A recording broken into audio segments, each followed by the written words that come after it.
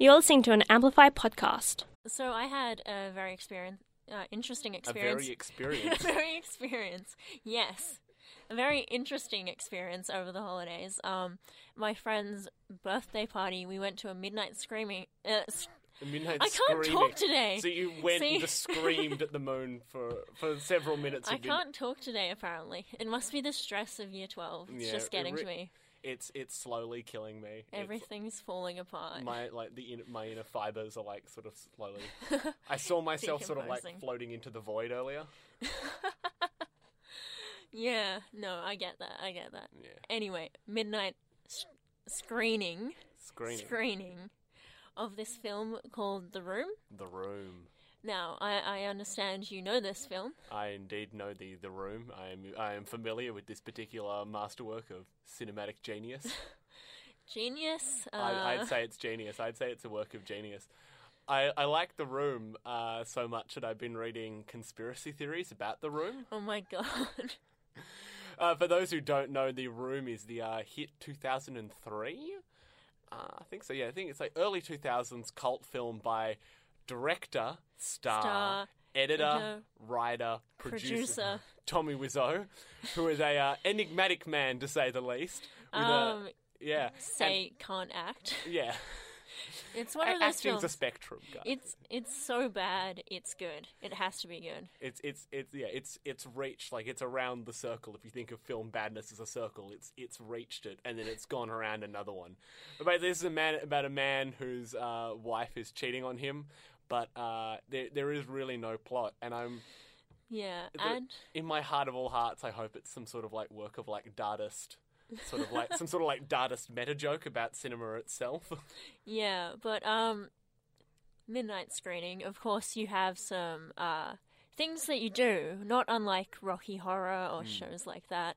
One of which is you bring a whole bunch of plastic spoons, and every time you see a spoon image featured in the film, you throw a bunch of spoons forward. Of course, people get bored through the film and start just doing this. Just randomly. I almost went to a midnight screening myself for a friend's birthday, actually. But I realised I'd double booked, so I could not go. So you've got one up on me. It's in worth levels it. Yeah, it's worth it? Is it worth it? Yeah. It makes the film so much more enjoyable. Like, especially when you're like really, really like sleep deprived afterwards. And you're like just trying to get your head around what you actually just saw then. You're just like, I don't know what's happening. And you're just shouting at the sky. I was midnight screaming. You were midnight screaming. Afterwards. Midnight screaming. I've heard some particularly interesting theories about the making of The Room, because one of the stars, the second actor himself, was like on the show.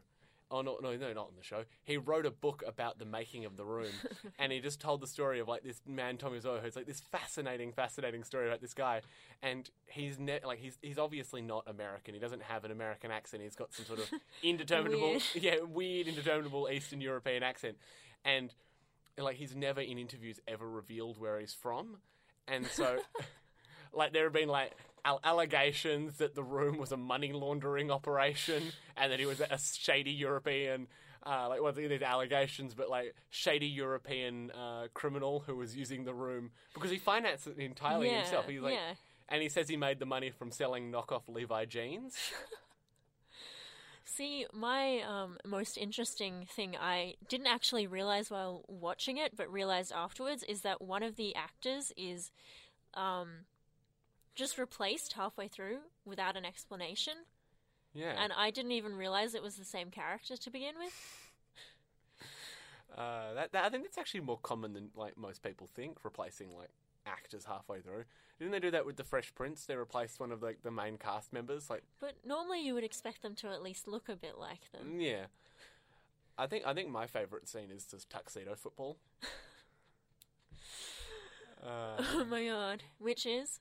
That warrants an explanation. Tuxedo, there's a scene in the film where, throughout the film, they're playing American football a lot, so they're throwing a football at each other. Because they're lads. Because they like their American football in San Francisco, where the movie's set. But there's a particular scene where they all show up just all dressed in tuxedos, in complete tuxedos, and they just start playing football to each other, and the scene's got no context. It comes around halfway through the film, through like the halfway mark, and just you've got like no idea. There's never referenced again. There's no reason. They just all jump in and just start throwing a football at each other. But why are they wearing tuxedos? You never know. As I said, I really hope this is some sort of like the room itself is like a Dadaist deconstruction of film itself. Amplify on Sin 90.7. We've got some more fun topics to talk about here with you guys today. A discussion that's coming straight to your ear holes through the medium of radio. Through the magical airwaves. We are using the old to discuss the new, and by the new I'm talking about the currency of the internet, the lingua franca of the World Wide Web. I am indeed talking about memes. That's such an anticlimax. It really is. You give it such a good introduction and then say memes. Memes. Some fresh, spicy memes on Sin 90.7 FM. So, what is a meme? Well, I do know about the original context of the meme, which is just an idea that is spread. Spread. I had an entire history class on dangerous memes. Really? Yes. That sounds like an entire I don't think my teacher even knew about the modern context of memes at all. He wasn't in on the fresh spicy memes. No. He wasn't. He wasn't dank like that. Oh God, that word! It's the worst word out there. For those who know me personally, they do know that my two favourite things are history and memes, and they will indeed understand the profound, burning jealousy I'm feeling right now on air. Yeah. I don't know, but can anything be a meme? If you try hard enough. If you try I feel like I feel like some companies try too hard though. Yeah, I think corporate memeing is something that should stop. It's like, okay, the difference between good and bad corporate memeing is oh no, I probably can't. Sorry. Bleep out what I said. We can't we can't discuss. This is forbidden topics on air. Okay. There's companies that try too hard and companies that just sort of get it. Get it. I think we can all think of corporate meme. We can all think in our heads currently right now of memes from corporations that you've most certainly enjoyed. And they do get spread. They just get laughed at. Yeah, they just get laughed at. But I think like we've reached a point as a memologist, as we like memologist, as an admin of two separate meme pages on Facebook. That isn't a claim you should be airing to whoever's listening. It's deeply shameful. But as someone who frequents and is immersed in the world of postmodern avant-garde memes. Postmodern avant-garde. Yeah, the Dadaist memes. The Dadaist memes. What is it? What is a meme? What is Dada? Dada. But what is a meme? I think anything can be a meme because I think we've reached a stage in our internet memeing where people will laugh at anything. Yes. And anything because like culture for memists like myself, memers, we like there's like some sort of this prevailing view amongst those who are deeply immersed in memes that culture has lost all meaning and therefore memes should not have any meaning at all. So I think anything can be a meme. Well, what's really weird is finding memes that have come from great literary or artistic works. Yeah. Like recently, my literature class found out that adding "he dead" onto the end of things actually comes from Heart of Darkness. There you go. So high-class memes right there. High-class memes. I am a fan of a meme page called The Philosopher's Meme, and it like basically tries to take current internet memes and internet humor and combine them with like sort of French with French existentialist and like postmodernist philosophy, and sort of like try, and it's very, very convincing. There's a lot of literature out there if you got to dig deep enough into how memes relate to like French structuralism and postmodernism and existentialism. Memes are an art form. Memes are that brings us to an interesting point. Are memes art? I think they can be. I think a lot of modern art is actually just memes. I agree completely. I reckon memes are the logical conclusion of Fluxus and Dada. I think. Yes. I reckon if I was like, I reckon, like, you know, if Basiquat was alive today, he'd be shit posting on the internet. So Dada is just Weimar era Germany art form, which they basically broke all conventions, did whatever they want. It just meant nothing. I remember in Year 9 art we watched something on Dada, and it was just somebody saying Dada, Dada, Dada, Dada, Dada for a few minutes straight over like just a rapid flashing montage of newspaper clippings. Well, see, the same teacher for me that did the Dangerous Memes class also made his own Dada performance, but he didn't tell us he was going to do this. He just put on a video, then started cutting out stuff really extravagantly, and then went into a Dada performance. That's the only kind of way you can have a Dada performance if you don't announce. I think that's the most Dada thing about it, is he didn't announce it. He broke all conventions. It was just like, yeah, it was a bit confusing, but one of the more memorable lessons. Yeah, one of the. I reckon in if I was in that class, I probably would have like. The rest of the year had been interesting, and then like the highlight probably would have been Dada class. I feel sorry for the people who missed that class, though. There were a few. And they don't have the beautiful remembrance of Dada. Rest in pepperoni. I remember, not as cool, but sort of relevant for the time. My history teacher did Gangnam Style in 2012. What? 2012, back in the day, back when it was cool. Oh my god. I remember my English teacher one year, a fairly large bloke, twerked in front of the class. I am scarred. You were scarred. Scarred for life. Was that something you something you didn't particularly want to see? Yes, very much so. I reckon that would have been pretty scarring. Actually, speaking of teachers and current internet culture, so on fleek. God, that was awful. My theatre teacher has banned dabbing in our class. The popular dance move dabbing. She has instigated a $2 fine for everyone who dabs in our class, and I think it's slowly killing me and my friend Max. Oh my god. It is really a tragedy to behold. Amplify on Sin 90.7. It's one of those like funny bands that are like often like overlooked by a lot of people in like the music industry, except for Bob Geldof. Bob Geldof said that the Ramones, the Saints, and the Sex Pistols were the three bands that invented punk rock in the 1970s. Well, the Saints are pretty good. I like them. I think we can both agree that we like the Saints. They're Australian, right? They're Australian. They're the ones from Queensland, which is it's a bit weird when you consider the fact they were wandering around with leather jackets and pants in Queensland. I thought that was their thing, was they never dressed like punks, is they just dressed like regular people but played really, really awesome punk rock. Well, I don't know, I haven't heard that.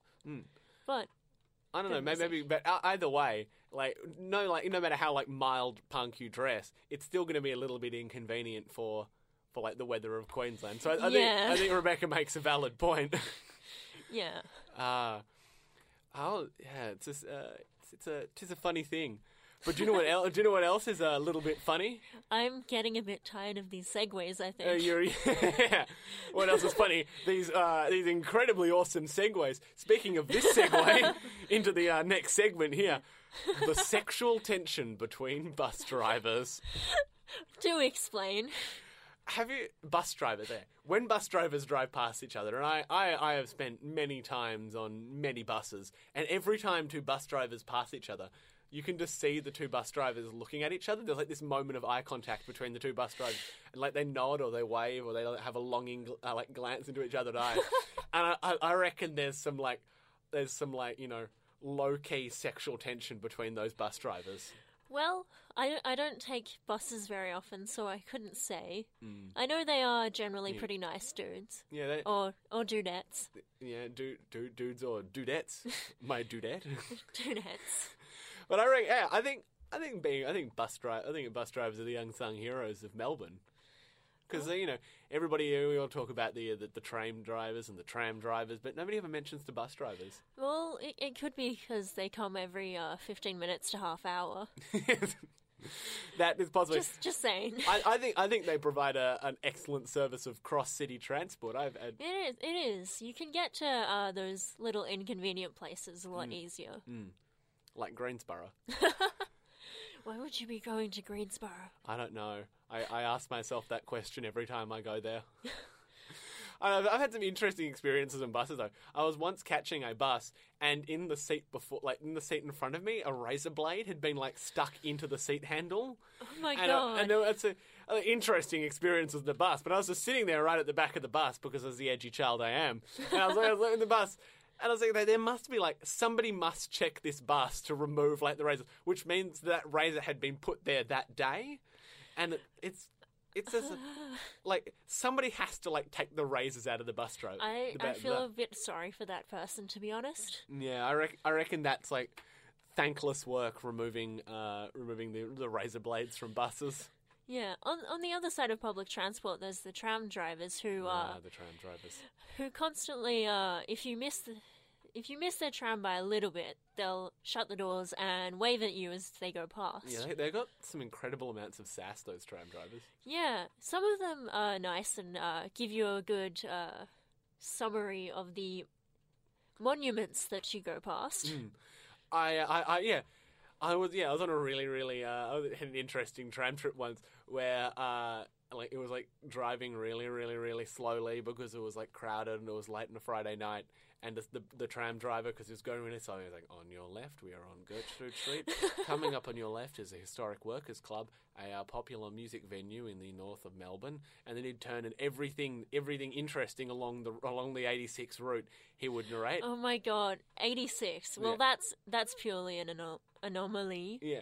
Are you saying that there's nothing interesting on the 86 route? No, I'm saying are you- always meet completely weird people. I was about to say persons and realised that was a bit wrong. People on the 86 tram. You always meet someone new and interesting. It's a conduit for human interaction, the 86 tram. It is indeed. I think, but it was when the tram drivers have banter and interaction with the car driver, I think that's the best, when they turn the Yes. outside speaker on and just yell at Yes. really bad drivers. Always so good. Always, it's some top quality, top tier tram driver taxi banter. I would give that The 6 out of sassy. 5 keks. 6 out of 5 what? Keks. It's a meme. Harking back to earlier in the sorry, I'm program when we sorry. discussed memes. I'm not down with the memes, You're not sorry. down. I'm down with some memes. That's got to change. That is something that's got to change. Oh dear. This podcast was brought to you by Amplify. Amplify. Amplify! The sound of underage Melbourne.